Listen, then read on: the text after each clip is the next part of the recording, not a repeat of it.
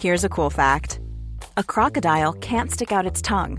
Another cool fact, you can get short-term health insurance for a month or just under a year in some states. United Healthcare short-term insurance plans are designed for people who are between jobs, coming off their parents' plan, or turning a side hustle into a full-time gig. Underwritten by Golden Rule Insurance Company, they offer flexible, budget-friendly coverage with access to a nationwide network of doctors and hospitals. Get more cool facts about United Healthcare short-term plans at uh1.com. Hey there, it's Michelle Norris. I'm host of a podcast called Your Mama's Kitchen. When I travel, I'm usually looking for a way to find a taste of home when I'm not at home. And one of the things I love to do when I am at home is entertain. And Airbnb allows me to do that. When I was in California recently, I rented a house that had a great kitchen. And when we were sitting around the table, we were all thinking, we're in someone else's house. Someone could be in all of our homes as well. If you have a home, but you're not always at home, you have an Airbnb. Your home might be worth more than you think. Find out how much at airbnb.com/host. Viasat Hockeys podcast presenteras av EA Sports NHL 18.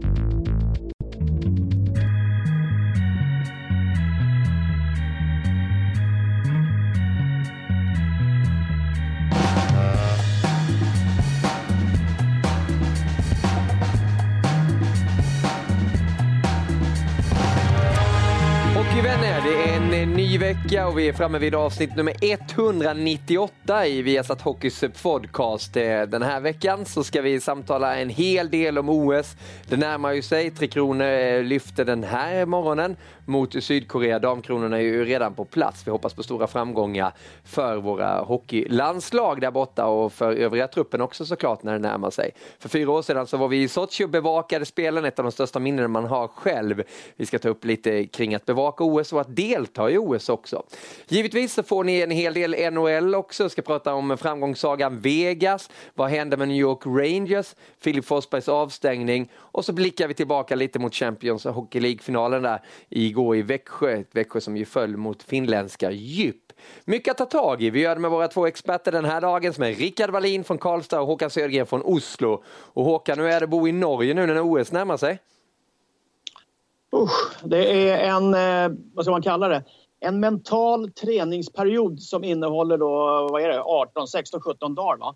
Där man verkligen får bekänna färg. Alltså, är du stark i psyket, klarar du att gå på jobbet varje dag? Framförallt i det här huset där jag jobbar, Idrottens hus. Där skidåkningen sitter en våning nedanför oss. Men vadå, är de kaxiga då, eller hur låter det? Kaxiga? Herregud, det är, alltså, man kan ju tro faktiskt att det är hela Donald Trumps stab från Vita huset bor här. Va? För alla har samma självförtroende. Och det är, alltså, vi heter ju Sötebror, kallas Sverige här i Norge.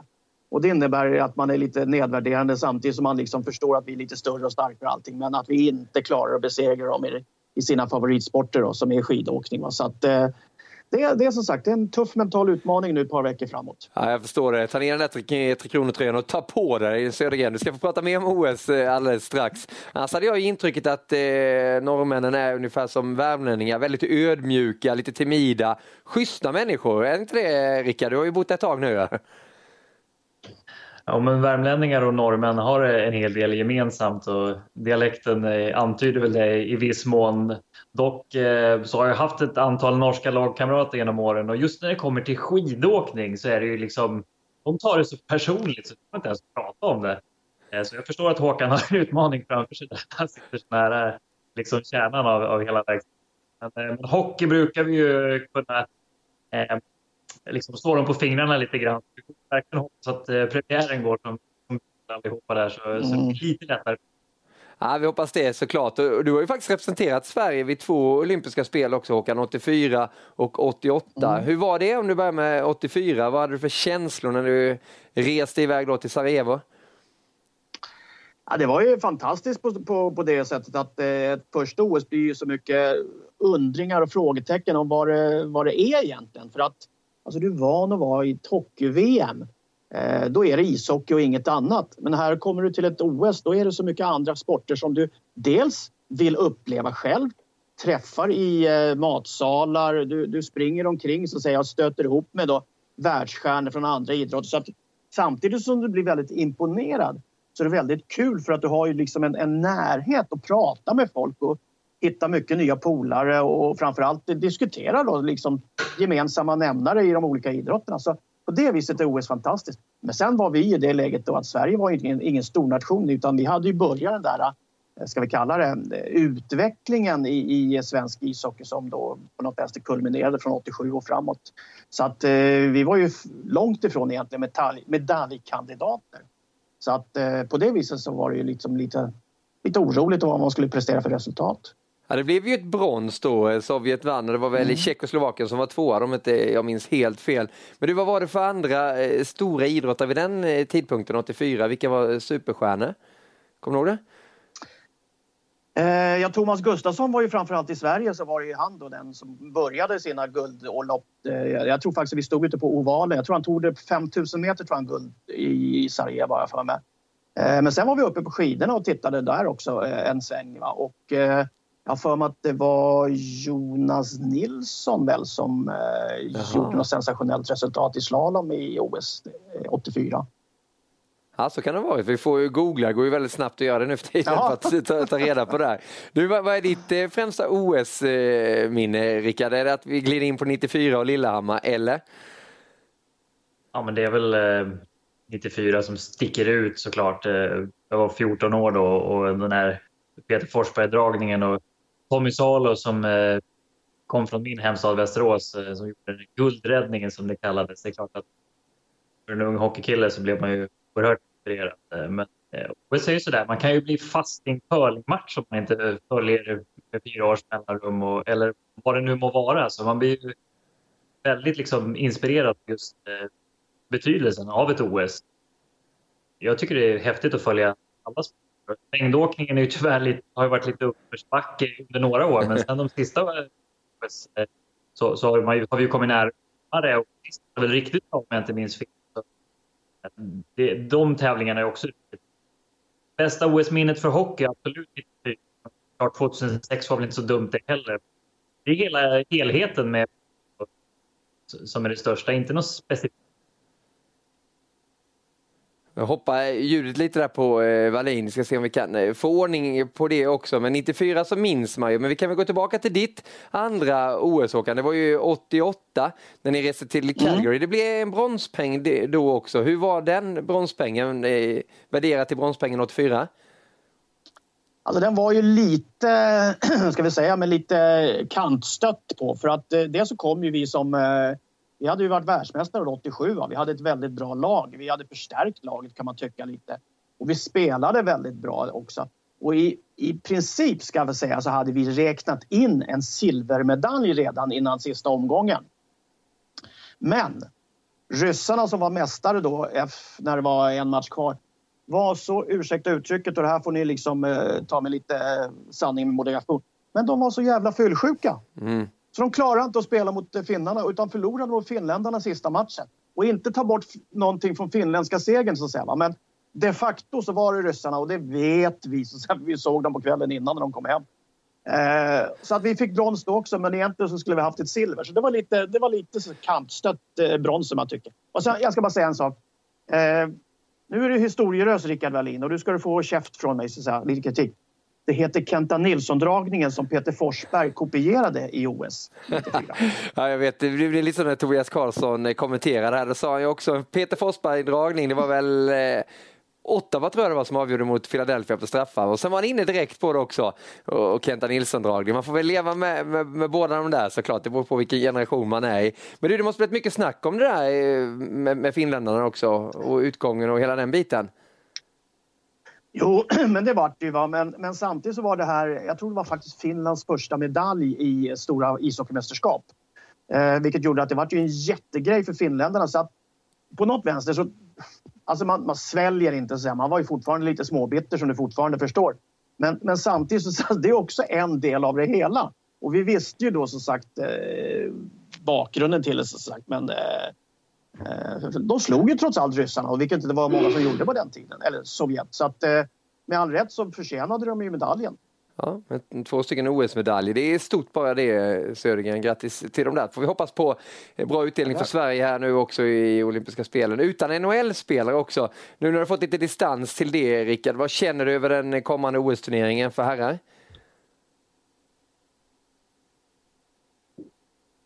Så där kände han för den alltså, Rickard. Tysta tagning. Hör du med nu, Rickard?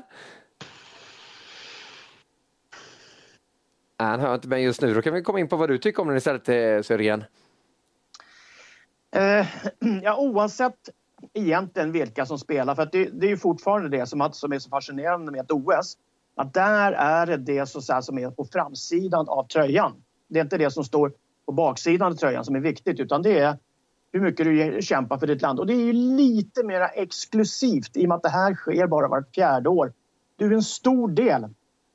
Eller du är en liten del av en stor trupp som gör att du får väldigt mycket flaggan, färgerna, det är kläderna, det är truppgemenskapen där som är mycket egentligen starkare än vad kanske just lönekontot är. Och vi såg ju det att den turneringen som vi bevakade i Sochi för 4 år sedan, den följer lite på något vänster för att där var faktiskt Kanada så mycket bättre än alla andra. Mycket tack vare att de har en fantastisk generation av hockeyspelare för tillfället. Nu blir det ju inte så. Nu är det nästan så att Ryssland tar över deras position i förhållande till individuellt namn, stjärnor, glans på lagen. Men det här kommer att bli en mycket, mycket tuffare och tajtare turnering där det är egentligen 7-8 lag. Så när vi väl möts i en kvartsfinalrunda och till och med en åttondelsrunda alltså som alla möts i, kan slå ut något av de stora lagen. Kanada, USA, Finland, Tjeckien, allting. För att det är så pass tajt mellan lagen. Ja, men så är det då. Det är ju ett väldigt, väldigt bra läge för de här svenska spelarna som kanske lever lite i skymundan annars mot de NHL-stjärnorna att göra något historiskt här. Eller historiskt då, det har vi ju vunnit OS tidigare, men ändå vinna en OS-medalj. Hur tror du spelarna resonerar, Rickard? Jag tror att alla är sjukt stolta att få vara med på ett OS och få chansen att representera Sverige så där som Håkan sa. Så måste det vara väldigt speciellt. Jag har ju aldrig haft chansen själv. Visst är det lite trist att inte NHL-killarna är med, men det är ju inga dussinlirare heller som Sverige kan sätta på isen här. Så hockeyturneringen kommer säkert bli bra. Men det är klart att man undrar ju hur laguppställningen hade sett upp om man hade kunnat fått välja fritt. Det har ju varit lite av höjdpunkten med OS de sista åren tycker jag. Så vi får se, men det kan ju bli lite häftigt att se de här turneringarna med de killarna som möts i Eurohockey Tour år ut och år in och sen splittas lagen och man får se vilka som kommer in från NHL och det blir helt andra uppställningar. Nu vet man på förhand och har vetat om det här ett tag, så jag tror att spelarna ser det som en jättechans, som du säger, att få kliva in inför en större publik. Patrik Hersley är ju en utav de här spelarna som ska dra ett tungt lass nu för Sverige med sitt hårda skott på backposition, framförallt i powerplay. Vi träffade honom på träningsläget här i Stockholm innan avresan och han sa så här om att få representera Sverige i de olympiska spelen. Ja, det ska bli väldigt roligt. Framförallt något som man inte trodde skulle vara möjligt för något år sedan. Men nu fick vi chansen och nu ska vi försöka göra det bästa vi kan. Vad är din syn på det där hela? Att det har blivit så att NHL inte släpper sina spelare? Först tyckte jag också det var tråkigt. Man ville se de bästa och Sverige har så pass bra spelare att det hade varit väldigt roligt att följa. Nu får man följa med istället. Och hur roligt det vet jag inte, men för oss blir det roligt i alla fall. Vad är ditt främsta OS-minne? Det är gulden, både 94 och 2006 med de avgörande målen framförallt. 2 guld där. Det finns ju mycket att försvara för Sverige också som har en fin OS-historia. Det här laget ni åker med till Pyeongchang, hur skulle du vilja beskriva det? Ett ganska rutinerat lag ändå. Bra ålder tycker jag, en bra mix av spelartyper. Bra gäng också. Framförallt målvakterna ser ju väldigt bra ut.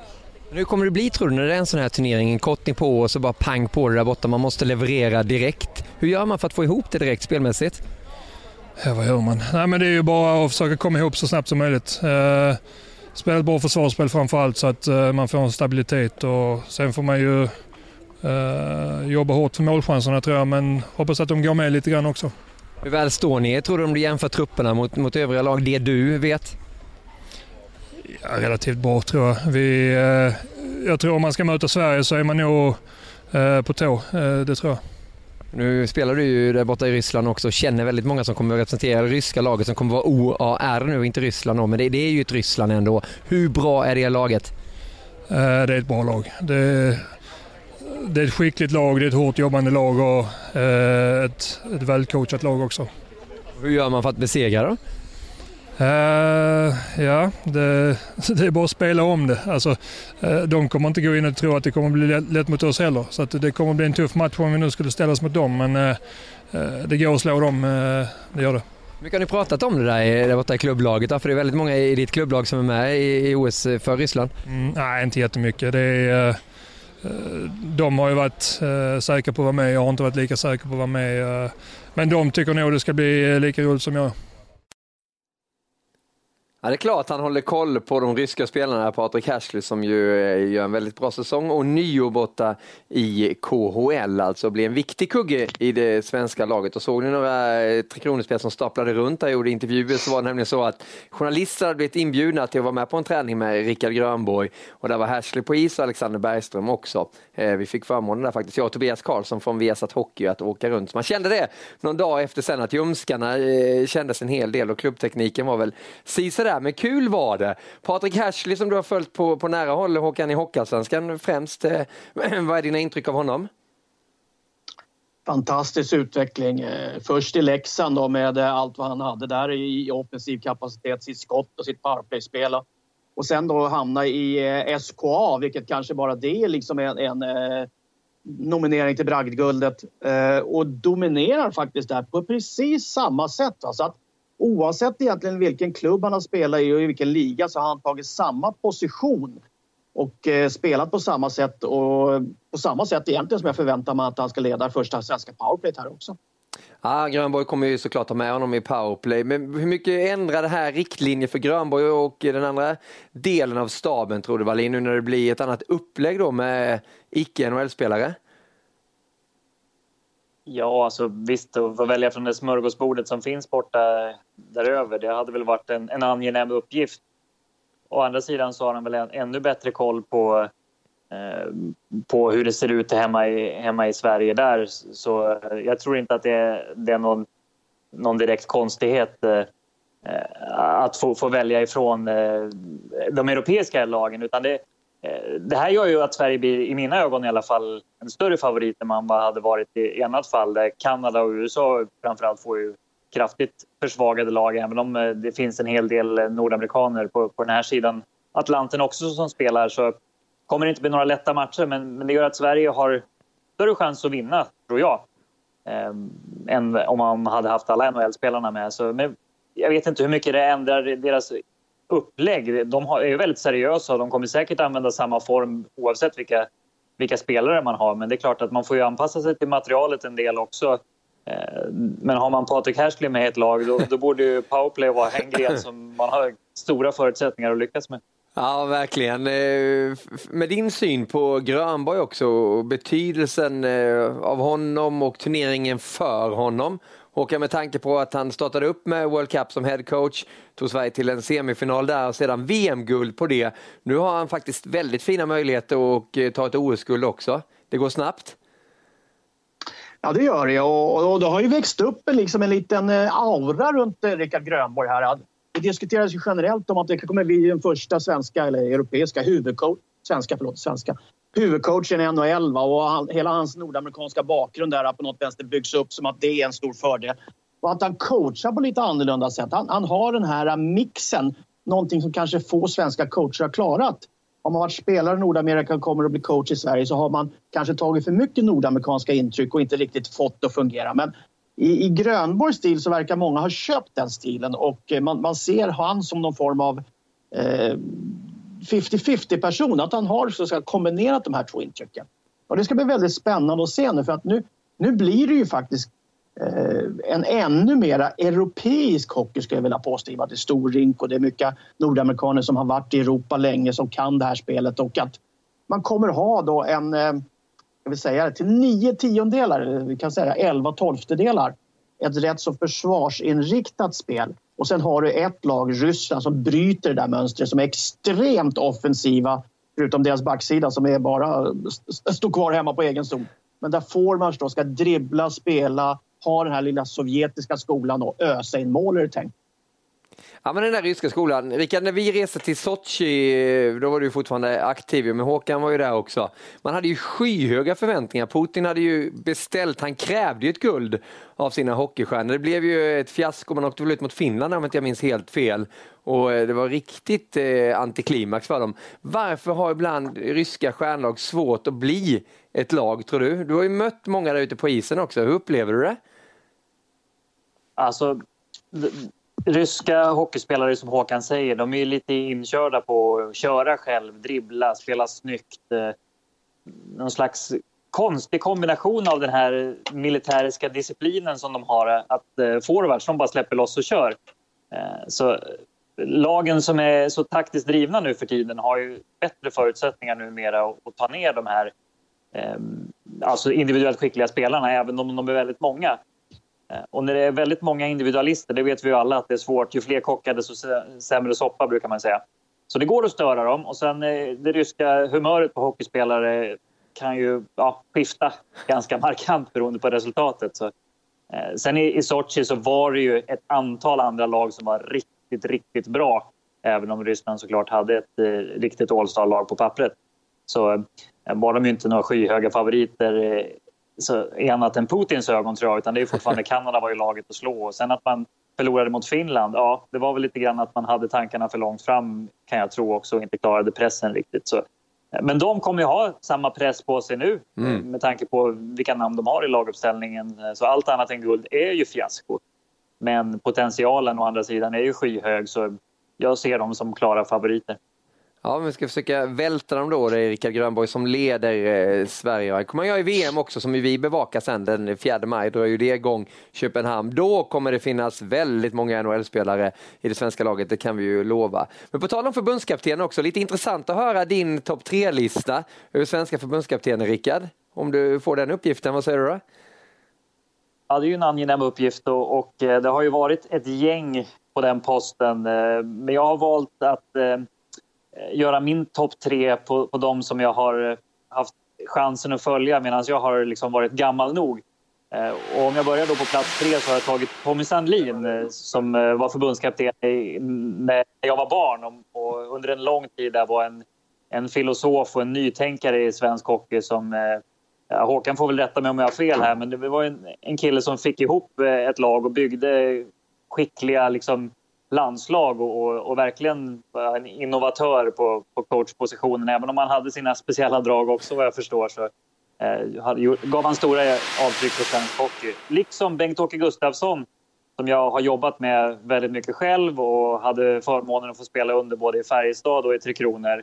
En gudabenådad hockeyspelare, och när han lät spelarna spela, som var hans styrka som coach, och se till att gruppen mådde bra och ge frihet under ansvar, då fick han utdelning på det både med VM-guld och OS-guld och under samma år. Så bara på den säsongen så platsar han på listan. Och den främsta förbundskaptenen som jag inte har haft men hört otroligt mycket gott om och träffat personligen, Conny Evensson. Alla spelare som har haft Conny pratar sig varm om hans förmåga att liksom Bengt-Åke ge frihet under ansvar, bygga människor men samtidigt hålla strama tyglar, och den här konsten att bygga lag var väl Conny Evenssons absoluta styrka, även han, och oerhört framgångsrik på posten, så han är nummer 1 på min lista. Ja, vad säger du om den där listan, Håkan? Fina namn. Ja, visst är det. Alltså det är ju så att det är ju vinnarskallar hela gänget där, om man får uttrycka det så. Alla har tagit stora framgångar på coachsidan, både på egen hemmaplan men också internationellt. Och som sagt, och Sandlin har jag haft själv av de här. Conny var bara assisterande vid något tillfälle. Bengan spelar ju med, som sagt, så att jag har ingenting att invända mot det där faktiskt. Det är en kanonlista. Men berätta lite hur det var att ha Tommy Sandlin där. Det finns ju många myter om honom. Ja, alltså Tommy Sandlin tog intryck väldigt mycket rysk hockey, Tarasov. Bland annat så hade han alltid den här tekniken att han använde ju högtalaranläggningen i ishallarna till att styra träningen. Du fick alltså en perm ner i brevlådan i april, direkt när ena säsongen var slut. Och så hade han alltså hela säsongen, varenda träning i landslaget, så hade han redan så här skickat en lista på och övningsförråd på allting. Och sen skulle man då som stomspelare kallas han, för då var man liksom, vi var ju 10 stycken som var med i landslaget hela tiden. Då skulle vi lära oss alla de övningarna för att vi skulle alltså driva träningarna sen, och han bara ändrade övningarna genom högtalarsystemet då. Virvar stor, virvar liten, ja. Uppspel vänster sida. Så gick det till hela tiden. Och så var det bara att ställa sig först och sen var det att köra. Va? Så att tempot på träningarna och framförallt träningsmetodiken, det var Tommy Sandlins grej. Han byggde verkligen upp så att säga en kunskap i sitt lag om att hur man spelade i olika faser. Han hade ju 3-4 olika uppspel som man skulle använda. 3-4 forecheckings-varianter man skulle använda. Så det var rätt styrt, men det var också väldigt framgångsrikt. Va? Men det känns ju som att det har blivit en helt annan ledarstil numera. Alltså, den här unga generationen som kommer upp, de är vana att få bara grejerna direkt på mobilen, kunna kolla på sina senaste byten. Hur tror du det hade funkat i dagens ishockey, Rickard, och vara så uppstyrda? Ja, jag kan tänka mig att det är inte riktigt samma tid. Jag minns när Tommy Sandlin tränade Moras, om det var A-lag eller juniorer, så körde han fortfarande här i början av min karriär. Och sen har det hänt väldigt mycket efter det, så jag tror faktiskt inte att det skulle gå på det sättet. Utan med den framförhållningen, den har man inte riktigt i någon del av samhället, och framförallt inte i idrotten, att man kan lägga upp en hel säsong planeringsmässigt och sen bara köra på. Men det är ju imponerande vilket grundjobb han måste ha lagt ner på det här. Men jag tror inte det skulle trigga dagens ungdomar och unga idrottsmän på det sättet, utan där lever man mer i nuet och tar intryck och ska bli inspirerad på ett annat sätt än det här liksom nästan metodiska som upplägget som Sandlin verkar ha tagit så långt det bara någonsin gick. Men jag tycker det är fascinerande också att Conny Evenssons namn kommer upp väldigt ofta. Många som säger att men det är den bästa ledaren, bästa tränaren, förbundskaptenen som har varit. Vad hade han, tror du, Håkan, och som du såg som okon av då när han var assisterande? Ja, först och främst så hade han ju en förmåga så att säga, att välja spelare oavsett ålder eller vad ska jag säga, historik. Han tog de bästa spelarna, de största talangerna. Han hade ju faktiskt 2 rätt så orutinerade, många debutanter både 91 och 92 när han lotsade Sverige till 2 raka VM. Foppa, Garpenlöv, en stor del av den generationen som nu är tränare och framgångsrika har ju varit inne under Conny Evenssons kappa någon gång under sin karriär. Och just den här att, jag skulle vilja säga, han stod så att säga med vad kallar man det nu? Piskan i ena handen. Och sen så smekte han med den andra handen. Han hade en väldigt klar förmåga om att ge beröm när man gjorde något bra. Men var också väldigt konsekvent att när man inte gjorde något som var bra eller gjorde något som var dåligt, heter det väl då. Då fick man skäll. Men man fick det konstruktivt. Så att man visste så att säga dels vad man gjorde för fel men vad man skulle göra istället. Och det är liksom en liten pedagogisk del av det här tränarjobbet som jag tror många svenska skickliga förbundskaptener har haft, i och med att de är pedagoger och lärare i bakgrunden faktiskt i utbildningen. Så att det är någonting som har varit som en röd tråd i svensk ishockey. Annars upplever man ju det ibland just inom ishockeyn att men det är en väldigt hård ton. Man tänker på Tichonov som du var på isen, Håkan, och upplevde när han såg i båset i det sovjetiska under många, många år. Rickard, har du haft någon sån här riktigt tuff tränare som bara varit pekat med hela handen och skällt ut det specifikt i omklädningsrummet och man nästan varit lite rädd för? Alltså, den som har haft den mest speciella ledarstil som jag tycker var Ron Wilson som jag hade i Toronto där. Det var ingen feedback utan mest liksom sarkastiskt gnäll och ganska så mycket skäll och negativt. Visst, det var en tuff säsong för Toronto men den ledarstilen har jag förstått hängde med honom, och det är lite old school-stilen också där att man ska tala om felen istället för att lyfta och styrka. Och det har väl alltid funkat bättre om man ger konstruktiv kritik och som Håkan var inne på med resonemanget om Conny där, jag tror att du är verkligen inne på rätt att man behöver ju säga från och sätta tydliga ramar, men man måste också berömma och uppmuntra. Och hittar man den balansen, då är man ju framgångsrik, vare sig om det är tränare eller medmänniska, förälder, vad som helst. Och just det som jag har hört om Conny, det är ju att han kunde vara väldigt frän och tuff och hård, men det var alltid mot prestationen, inte mot människan i sig. Och han släppte det och gick vidare och såg till att bygga individer och ta hand om sitt lag. Och har man en tränare som man känner bryr sig om dig som person, om det är dig eller familjen eller vad det nu kan vara, då liksom säljer man sig lite extra som spelare för den tränaren också. Det är jag helt övertygad om. Så sen är det nog inte lätt som ledare att se alla i truppen. Det är därför som ledarstaberna växer också. Som Rickard Grönborg, som vi pratar om också, han har väl en annan approach där, att man har en så stor stab så att man ska ha möjlighet att se allas behov och vad det nu kan vara med teknik, video, målvakter, you name it liksom. Så, men alla som ska jobba och göra ett bra resultat behöver känna sig sedda. Och det var ju Connys styrka, vad jag har förstått. I den lilla kontakten jag har haft med honom så förstår jag precis vad de spelarna som pratar sig varma för honom menar. För han verkligen får en att känna sig som att han pratar just till dig när han säger något viktigt. Ja, Conny Evensson alltså. Ska vi avsluta det här ämnet bara med en liten anekdot om Tichonov, Håkan? Pratade du med honom någon gång? Ja då, jag var faktiskt kapten i VM i Moskva 86 och fick jag åka och hämta silverfat som man fick på prisutdelningen och så skulle man ju då fram självklart och gratulera, va. Och då var ju då i Moskva, de hade vunnit guld och allting, så när Tichonov ser mig stå med handen utsträckt, då tar han tagen med axlarna och så sletar han av mig på munnen så här, va. Men världens vitlökssmack, alltså. Man fick ju en chock där man stod där. Men jag är väl en av de få som har sletat av Tichonov i Sverige i alla fall. Ja, du och Kasatonov kanske, som gillar honom också. Ja, var det inte så att det var ett speciellt band där? Ja, men bra, tack så mycket för informationen om förbundskaptenen. Det blev väldigt djup sådan också och intim. Vi går vidare med det vi gillar bäst för tillfället i alla fall, innan hockey-VM kommer också. NHL som vi följer på väldigt nära håll. NHL-studion kommer ju till er på söndag 20:30.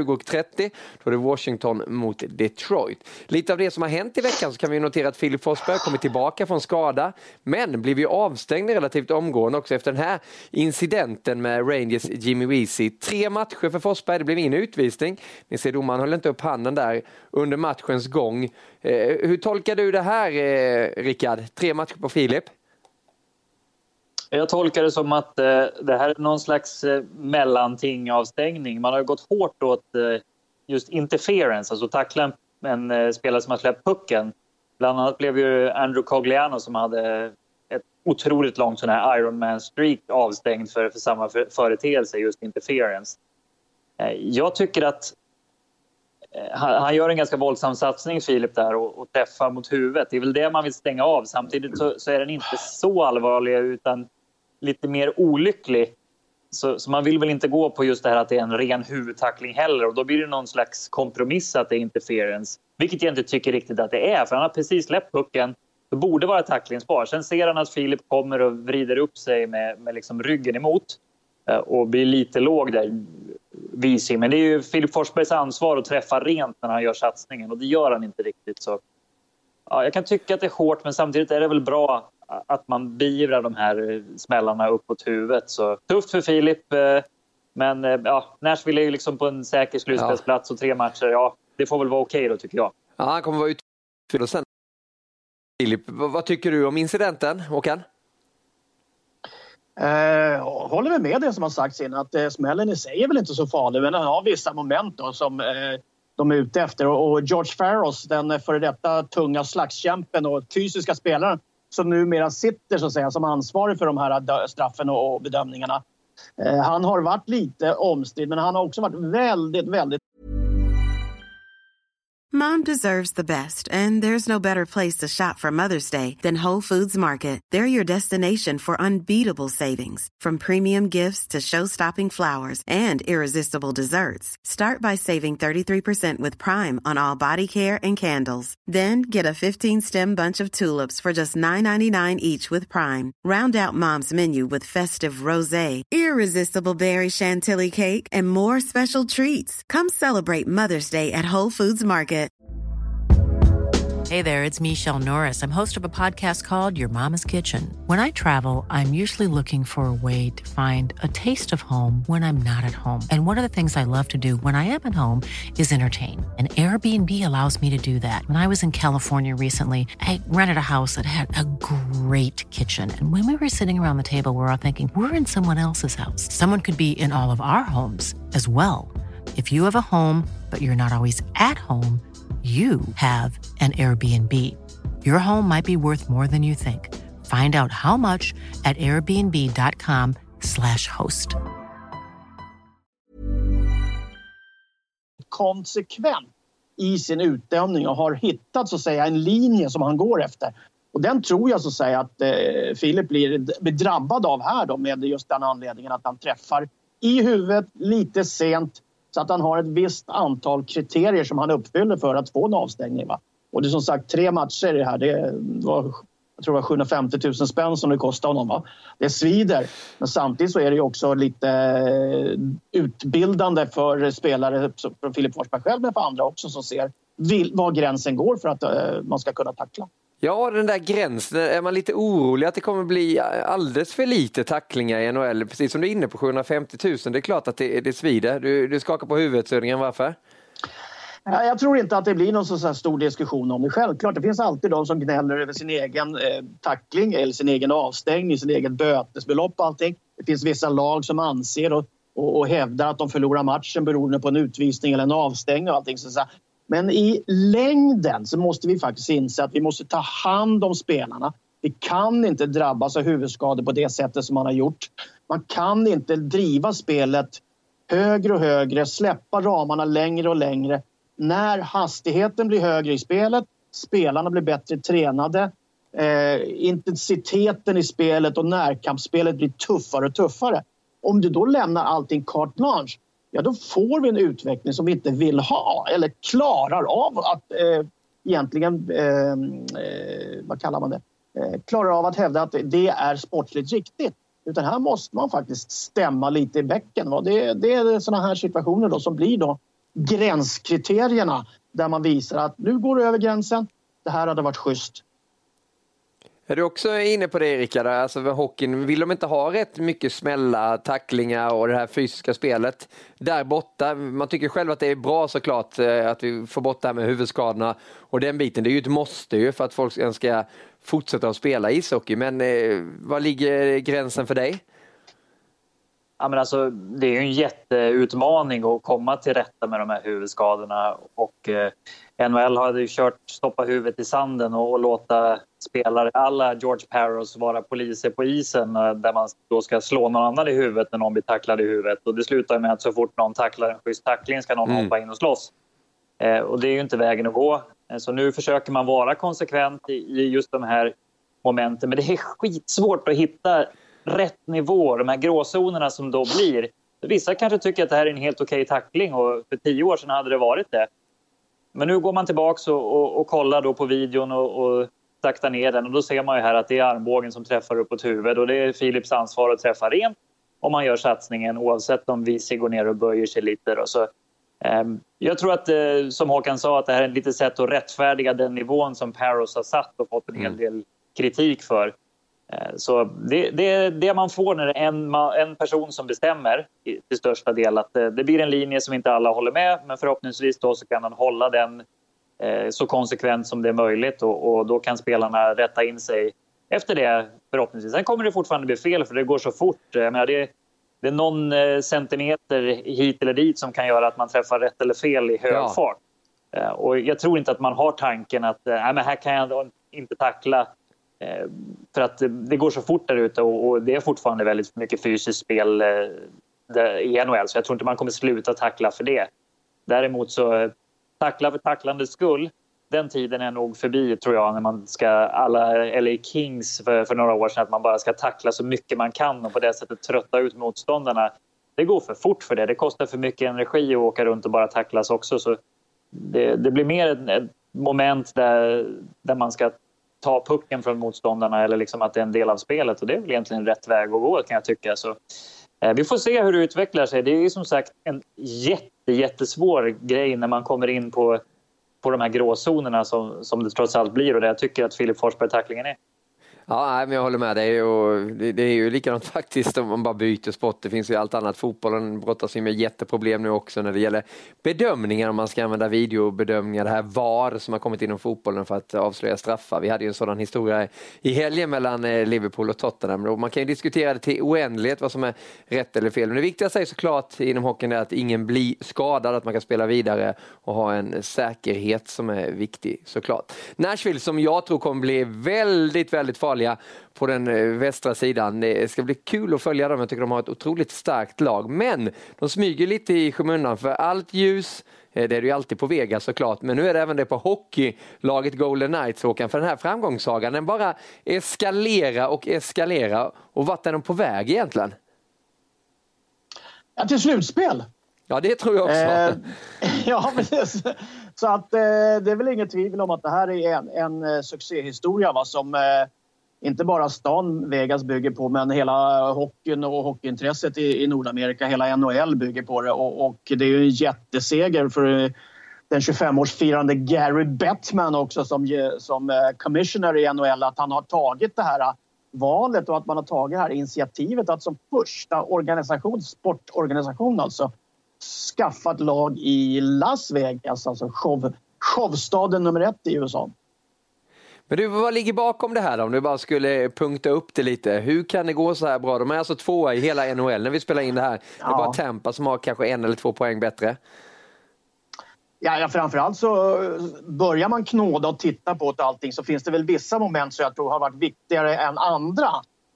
Sen faller ju vissa saker på rätt plats beroende på att fina och bra beslut som har tagits i grunden på det. Men nummer 1, det var ju anskaffandet av en general manager, George McPhee, som har varit med om att bygga upp 2 andra klubbar i NHL under sin karriär. Och var väl rätt man på rätt plats utan tvivel. Och som i det här läget får väl kallas vara huvudarkitekten för hela Las Vegas-bygget, skulle jag vilja påstå. Så att det tycker jag är pusselbit nummer 1. Pusselbit nummer 2 fick de ju faktiskt nästan levererat till sig tack vare att George Gallant var sparkad som coach av Florida. Var öppen på marknaden, fick prata med vem man ville och passade också väldigt, väldigt bra i det här bygget. Han hade väl kommit från en säsong med 100, jag tror Florida hade 103 poäng eller sånt där, och gick som tåget.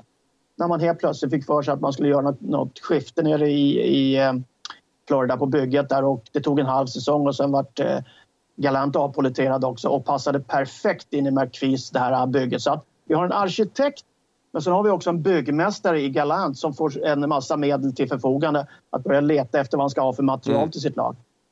Och så självklart så skulle jag vilja påstå att en situation när man hittar så många spelare som kanske inte är stjärnor i sina lag eller etablerade storfräsare med de här framgångarna på sidan om redan.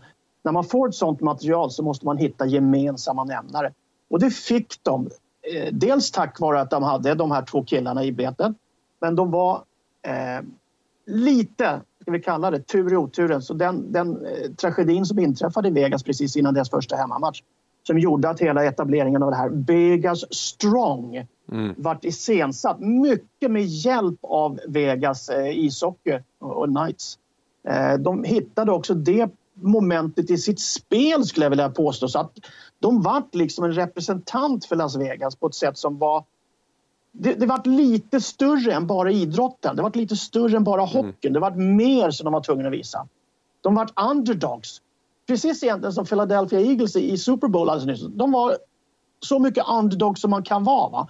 Ingen trodde på dem, ingen hade någonting egentligen att förvänta av dem, så de slog i underläge, hittade ett sätt att spela sitt spel och som har visat sig nu vara fantastiskt bra, va? Så att de momenten i första hand, skulle jag vilja påstå, är de viktigaste för min del. Men om man tittar på det här, när det är samtidigt för er som följer podcasten kan se rörliga bilder, se på skrällen och när Philadelphia tog sin första titel och vann Super Bowl över favoriterna Patriots. Hur är det att vara sådär underdogs, Rickard? Nu har du ju spelat Färjestad, ni skulle ju vinna hela tiden i och för sig, men ändå, varför säger man så ofta att det är enklare att slå i underläge? Ja, men förväntningar. Det är ju det som är jobbigt att bära både som människa men framförallt som idrottsman, att man ska göra någonting, att det blir, som jag var inne på med coacher lite tidigare, att får man lite sån här positiva bekräftelsen så växer man ju. Och Vegas är ett lag där det var många som kände att de förtjänar bättre och fick chansen att göra det nu. Fick en bra start, få bra stöttning från Galant framförallt där och staben. Och på hemmaplan har man varit otroligt starka och fått ett otroligt bra stöd.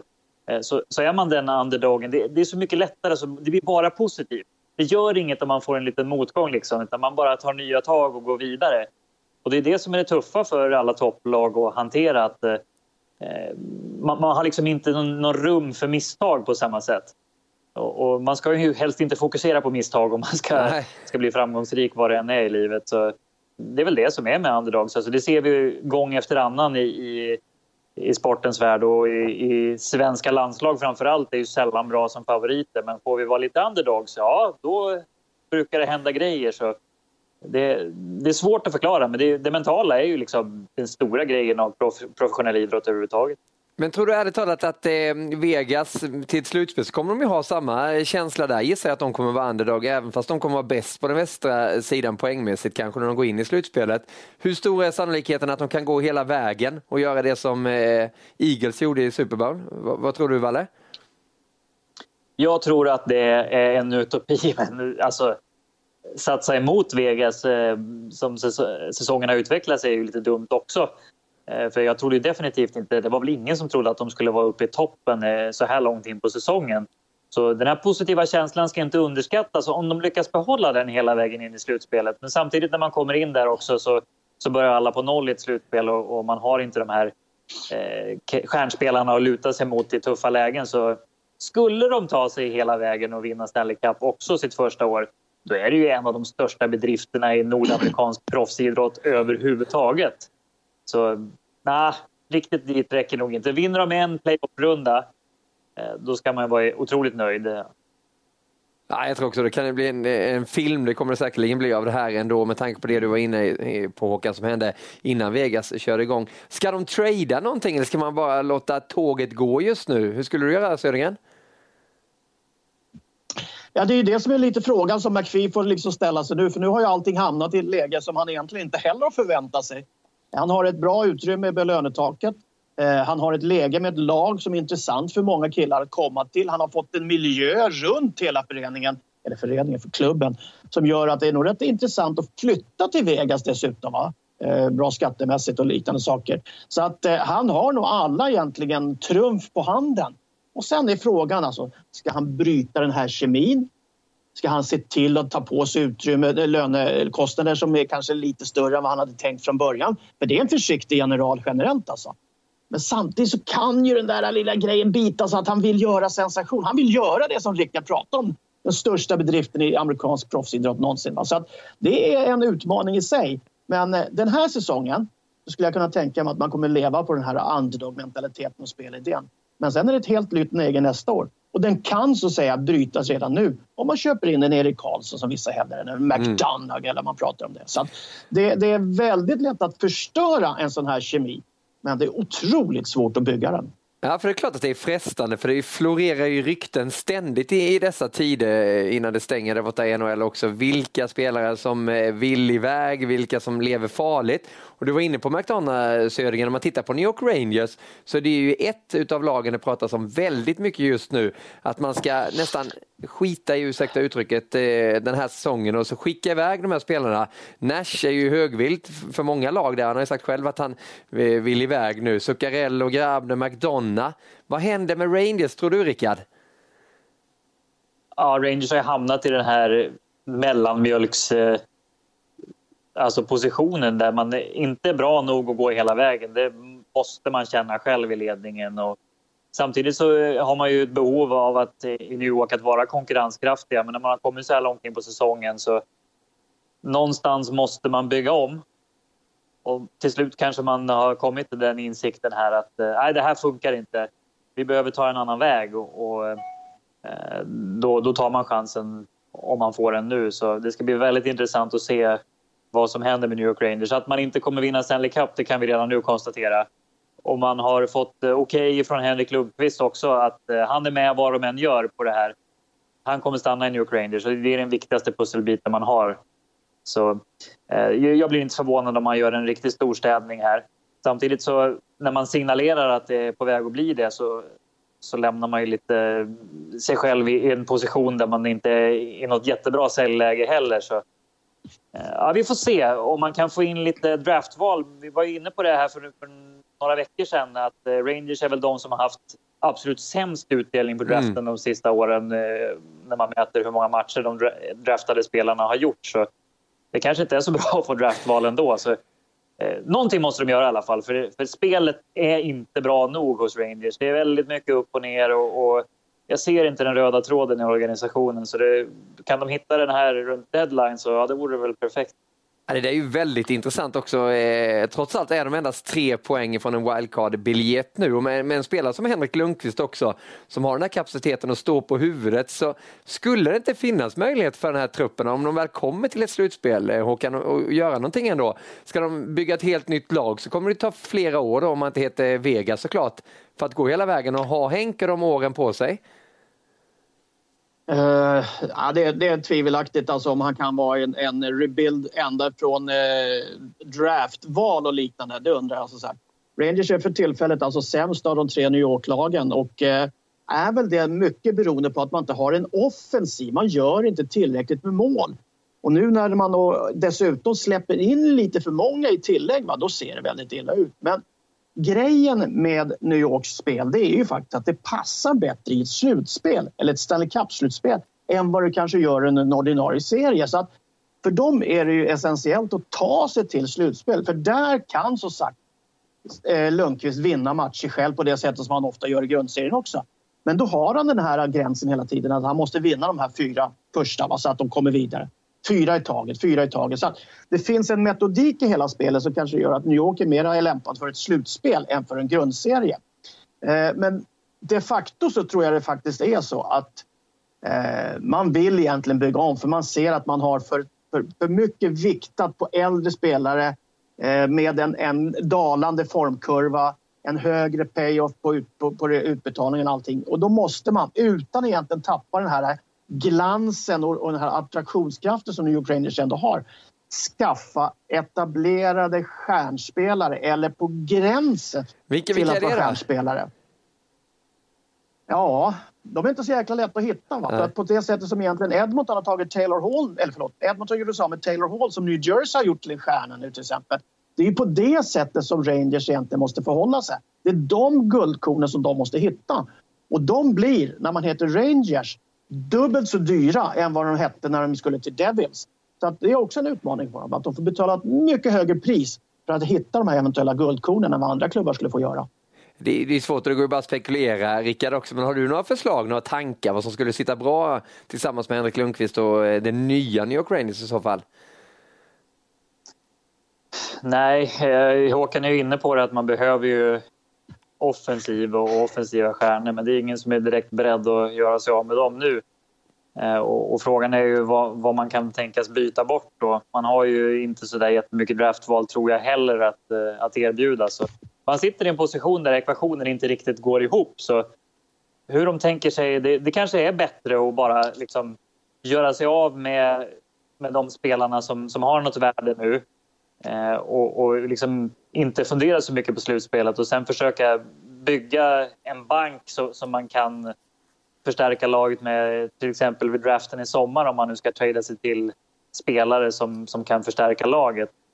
Så jag tror att det är för stor ombyggnation om man har inte den liksom, ja, som sagt, banken att erbjuda till något annat lag för att förstärka laget så att man kan ta sig till slutspel säkert och där göra någon direkt skada. Jag tror att Rangers spel det är för skakigt nu. Man har inte fått Mika Zibanejad säsong till exempel. Den blev spolierad till stor del av den hjärnskakningen var borta. Han har inte varit sig själv efter det och han ska ju vara första centern så det är liksom det går inte ihop varken offensivt eller defensivt för mig och Henke känns ju som att han försöker släcka bränder hela tiden och hans eld är ju för sig den slocknar ju aldrig. Han vill ju vinna varje match. oavsett. Men det sliter ju på honom det här också. Måste göra det mentalt att han vet att åren tickar på. Hans högsta dröm är ju såklart att vinna Stanley Cup. Men alltså, som sagt, den röda tråden, vart är den Rangers? Man två små trade-förslag. Man sitter ju och plockar lite sådana här fantasy-grejer. Och vi svenskar och norrmän och allting sånt där. Jag skulle kunna tänka mig att man, som först så tittar man ju alltid så från, när man tittar på östkonferensen så tittar man på väst för det är lättast att deala med. Varför inte en Zuccarello eller en Nash till Anaheim mot Silverberg? Silverberg som för en liten sådär halvtynande tillvaro, har mera i kroppen, yngre, bättre, kan bli en offensiv injektor i Rangers. Varsågoda, där kan du få ett förslag. McDonough, vad kan du inte byta honom mot Oliver Ekman Larsson för? Det är en rätt så bra liksom, storlek på spelarna i stjärnstatus. Va? Men jag tror att du har en uppsida för Rangers på Oliver Ekman. Oliver Ekman måste väl bort från Arizona förr eller senare. För annars kommer han mögla ihop där borta. Alltså. Så där har ni två förslag. Jag kan köpa bägge om jag är manager i Rangers. Ja, vad vill du in på det där, Rickard? Är du nöjd med direktörens förslag? Alltså, jag tror inte Silverberg kommer bli den spelaren som själv kan vända någonting, som jag tror att det behöver komma in en offensiv spelare som kan dra med sig alla andra. Det tror jag inte Jakob Silverberg är, framförallt inte som hans karriär har utvecklat sig i Anaheim. Däremot så håller jag med om att han har en bättre uppsida än vad han fått visa. Däremot Ekman Larsson mot McDonough, den traden skulle jag göra alla dagar i veckan om jag fick chansen med Rangers ögon. Men det tror jag inte att Arizona kommer gå med på, utan då vill de ha mer tillgångar för att kunna bygga sitt lag i form av draftval eller någon ung utvecklingsbar spelare där. Så den ser jag inte heller gå i lås, men visst, det hade varit en drömscenario. Ja, men jag tycker vi följer såklart som vi alltid gör, Jonathan Lindqvist i Nattens NHL på viasatsport.se. Finns ju på facebook.com/viasathockey också såklart 3 gånger i veckan. Han har ju koll på alla rykten som florerar runt och när det väl är bestämt vad som händer med de här stora stjärnorna och andra spelare också i NHL. Om vi tar bort N, tar dit ett C, så blir det CHL. Vi säger tack för säsongen 2017-2018 och gratulerar finländska Djup som i Vida Arena i Växjö besegrade jättefavoriten Växjö Lakers som ju går som en ångvält i SHL, men i CHL räckte det inte till för Viktor Fast och kompani. Det blev Djup som skrällde och vann med 2-0 och för första gången då så vinner inte ett svenskt lag CHL. Hur tog du emot den här lilla knallen, Södergren? Ja, man får väl egentligen säga att det kanske är ett litet hälsotecken. Vi har ju tyckt att CHL kanske har gått lite i stå här i Sverige, att vi har kanske blivit lite kaxiga och där vi har sett ner på både turneringen och upplägget och kanske arrangemangen lite från vår sida då. Vi har ju varit som sagt väldigt dominanta i det här sättet och tycker inte vi får ut någonting av det. Men jag tror det var rätt så bra en bra behov för den här knäppen på näsan. Finländsk hockey behövde ju också lite framgång, framförallt på deras klubbsida då, som har slitit ett antal år. Liga är inte vad den har varit av profiler och talanger den sista åren. De försvinner aldrig. Tidigare till och med svenska talangerna försvinner från sina klubblag. Så jag tror det var hälsosamt. Jag tror det var bra för CHL. Och jag tycker också att det arrangemanget som Växjö visade i finalen var en mycket, mycket positiv fjäder i hatten för hela CHL-organisationen. Men där har vi det lite också. En final, det är allt eller inget och man fyller hallen. Jag vet att det var ju samma sak uppe i Luleå för några år sedan när det var Luleå mot Frölunda. Det blev en gaskramande final.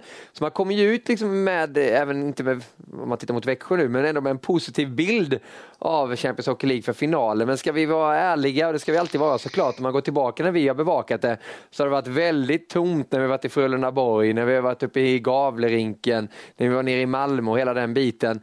Vad är din ärliga syn på framtiden för CHL, Rickard? Vad behöver hända? Ja, nu behöver det hända någonting. Att det lyfter lite publikt, att det blir prestige att vinna den här och vara med i den. Så nu första året det var kvalifikation för att ta sig in. Prispengarna växer lite. Det behöver hända något ytterligare. Man behöver titta på speldagarna, att det blir lite mer... jag vet inte, det känns som det blir lite hattigt. Att det här blir inkastat mitt i säsongen, framförallt slutspelet. Att man har inte någon riktig koll på när matcherna är. Finalen jättepositiv, jag håller med Håkan. Jättebra arrangemang och proffsigt på alla sätt och vis. Och också hälsosamt att det inte var ett svenskt lag som vann. Och där har vi den där underdog-mentaliteten vi pratade om tidigare i programmet. Att Djup gjorde det väldigt bra. Att de spelade efter sina sina förutsättningar och störde hemmalaget och hålla nollan borta mot Växjö oavsett när det är ju en rejäl fjäder i hatten. Så bra gjort och grattis till Djup. Men just för CHL här, man behöver hitta någon form som attraherar inte bara spelarna utan även publiken, och där i ligger ju den stora utmaningen framförallt i Sverige, för utomlands och nere i Centraleuropa, Tyskland, Schweiz och så är det betydligt mer populärt än det är hemma hos oss. Så hur gänget ska göra för att hitta det här? Jag tror att man ska försöka att inte bryta av på samma sätt som fotbollen gör med de här, att det är en naturlig del av säsongen. Det tror jag är sämre. Det är bättre att göra lite längre små uppehåll på något sätt, typ som landslagssamlingarna, och spela CHL. Det tror jag är lättare, för annars blir det för hattigt att gå fram och tillbaka. Vad skulle du göra, Håkan? Du lever ju lite i den här bubblan också och hör vad det pratas om. Ja, det pågår ju så att säga en anpassning efter det vi kallar almanacka, kalendern, speldagar, allting både från egna ligorna, du får från landslagspauserna, du ska också lägga en större plan för CHL här så att säga, va? Så att hela det arbetet är ju satt i lite system redan. Håkan Loob är ju en av initiativtagarna och framförallt en av de som håller på med det här tillsammans med Internationella ishockeyförbundet. Men sen är det faktiskt 3 saker. Vissa har ni varit inne på. Du måste ha en större prispott. Det måste löna sig. Framförallt så får det inte kosta så mycket som det gör för många klubbar i form av dåliga publiksiffror, men framförallt också kostsamma resor. 2, du måste ha fasta speldagar. Det går inte att komma undan. Alltså, i detta brus i samhället där det sker så mycket hela tiden, där måste man veta att det är typ Champions League i fotboll. Tisdagar och onsdagar, då spelas det internationell fotboll. Och så den 3:e, men mest avgörande av allt. Ska du få det här att kallas en Champions Hockey League, måste KHL-lagen in. De bästa KHL-lagen med de bästa spelarna i Europa måste in. Annars är det så faller så att säga konceptet Champions League när de bästa lagen inte är med. Är det inte också att man måste dra ner på antalet lag på något sätt där i huvudturneringen? Hur länge ska svenska lag och finländska lag behöva åka ner eller åka? Nu var det ju en del lag som vann i och för sig, men jag tänker på Skottland och på England och hela den biten. Ja, men ändå, du förstår vad jag menar. Men alltså, jo, men det är samma sak som att du i VM nu i fotboll så ska det vara 24 lag, va? Inte EM också 24 lag. Alltså du måste hela tiden invitera nya människor, nya lag, nya publik, nya supporters för att den här ska kunna växa. Och då måste du ha någon form av sånt missionsarbete i grunden. Men sen måste du kunna också toppa det hela så att du får en pyramid med de här lagen in på ett mycket mer slagkraftigt och kvalitetsmässigt sätt. Och då måste som sagt KHL in. Mera speldagar kanske, en kvalifikationsfas i botten. Och sen så när man kommer in i en huvudturnering med slutspelet och allting, bygga det mot den här stora finalen. La Grande Final då. Som kan vara till exempel 5 februari eller kanske veckan innan den ordinarie slutspel börjar kanske. Men det är som sagt, allting bygger på den här jäkla kalendern som är så fullspäckad med idrott och ishockey hela tiden. Ja, och ge CHL mer status också så att det kan ageras med avstängning. Allting, jag tänker på Paes skada i Brynäs hela den biten, så att det blir ännu mer proffsigt att CHL blir starkare. För vi gillar ju det, eller vad tror du, Rickard, om 10 år? Visst vill vi ha ett Champions Hockey League som har dignitet? Ja, men absolut. För jag tror att vi lurar oss själva om vi tror att de här nationella ligorna, visst, rivalitet i all ära, men för att utveckla hockeyn och utveckla spelare, alltså produkten är ju ett negativt ord för hockeyfans i många delar. Och, alltså, vi måste, för att hänga med i det här som Håkan säger, mediabruset och alltså den ekonomiska rustningen som är på toppnivån i idrotten, försöka utveckla, tävla över gränser. Få in KHL i CHL vore ju en dröm. Tror jag för KHL också faktiskt. Men just den här formen att hitta hur hockeyn ska kunna göra som fotbollen har gjort, att det blir en naturlig del av säsongen. Jag skulle nog tycka att det var bättre om man klarar av det här CHL kanske redan innan jul. Så att efter det kan klubbarna fokusera, kanske spela lite mer seriematcher efter jul. Lite mer CHL innan jul, lite mer vanliga ligan efter och sen slutspelet då, som alla fokuserar på också då. Och man måste, som Håkan också sa, få med alla länder. Det är inget problem i Champions League där det är lite, där Sverige då är blåbärsnationen i vissa fall som är med och spelar mot topplagen i Italien, England och överraska där.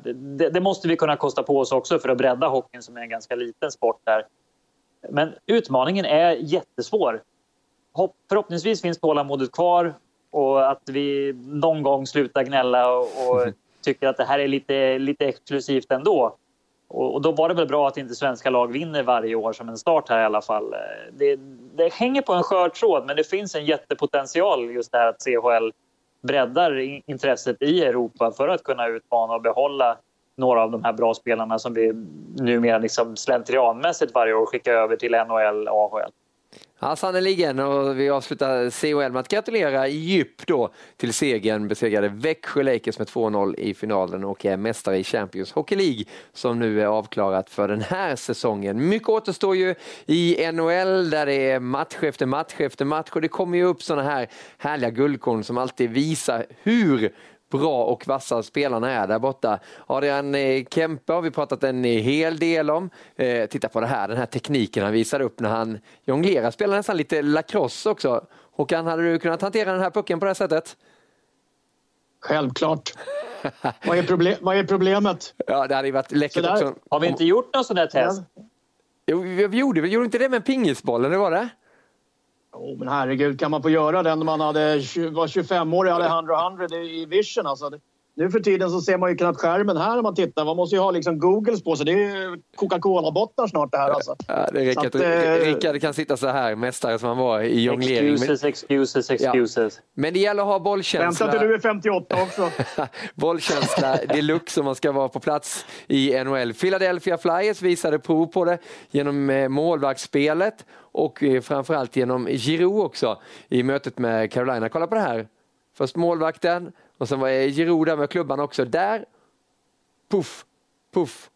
Och så en liten volley till och dra ner den och sen offra sig därefter. Puff, det är aldrig över, eller hur? Det är definition av desperation. Ja. Sen sitter vi alltid och pratar om det här, va? Men det här, ishockey är en fascinerande idrott där det sker så mycket som du inte förväntar dig och som har intryck från andra sporter också. Så att det här är den bästa av sporter. Det är den mest underhållande, den mest intressanta sporten. Så att det är bara liksom ta med sig allting där. Ja, så sa inte våra NFL-experter. De sa att Super Bowl och NFL är världens bästa sport. Ja, man tycker olika. Det är det som är härligt med det. Håkan och Rickard, tack så jättemycket för det här avsnittet. Och hälsa till Harald Lyckner uppe i Värmland också. Jag såg att du sprang på dem tidigare idag, Rickard. Det närmar sig avsnitt 200. Sen ringer upp Harald då, som numera jobbar på en konkurrentkanal. Han har ju varit med i väldigt många podcast och är våran första lyssnare. Det är alltid han som kommer med lite feedback. Det får ni också gärna göra. Gör det på en Facebook-sida, facebook.com/viasathockey eller hashtag VHpodcast på Twitter. Så kommer vi tillbaka nästa vecka med avsnitt nummer 199. Men som sagt, NHL-studion på söndag 20:30. Washington, Detroit kommer dyka upp i rutan då. Häng med oss då och som sagt bevaka allting på viasatsport.se. Nu, tack och hej. Viasat Hockeys podcast presenteras av EA Sports NHL 18.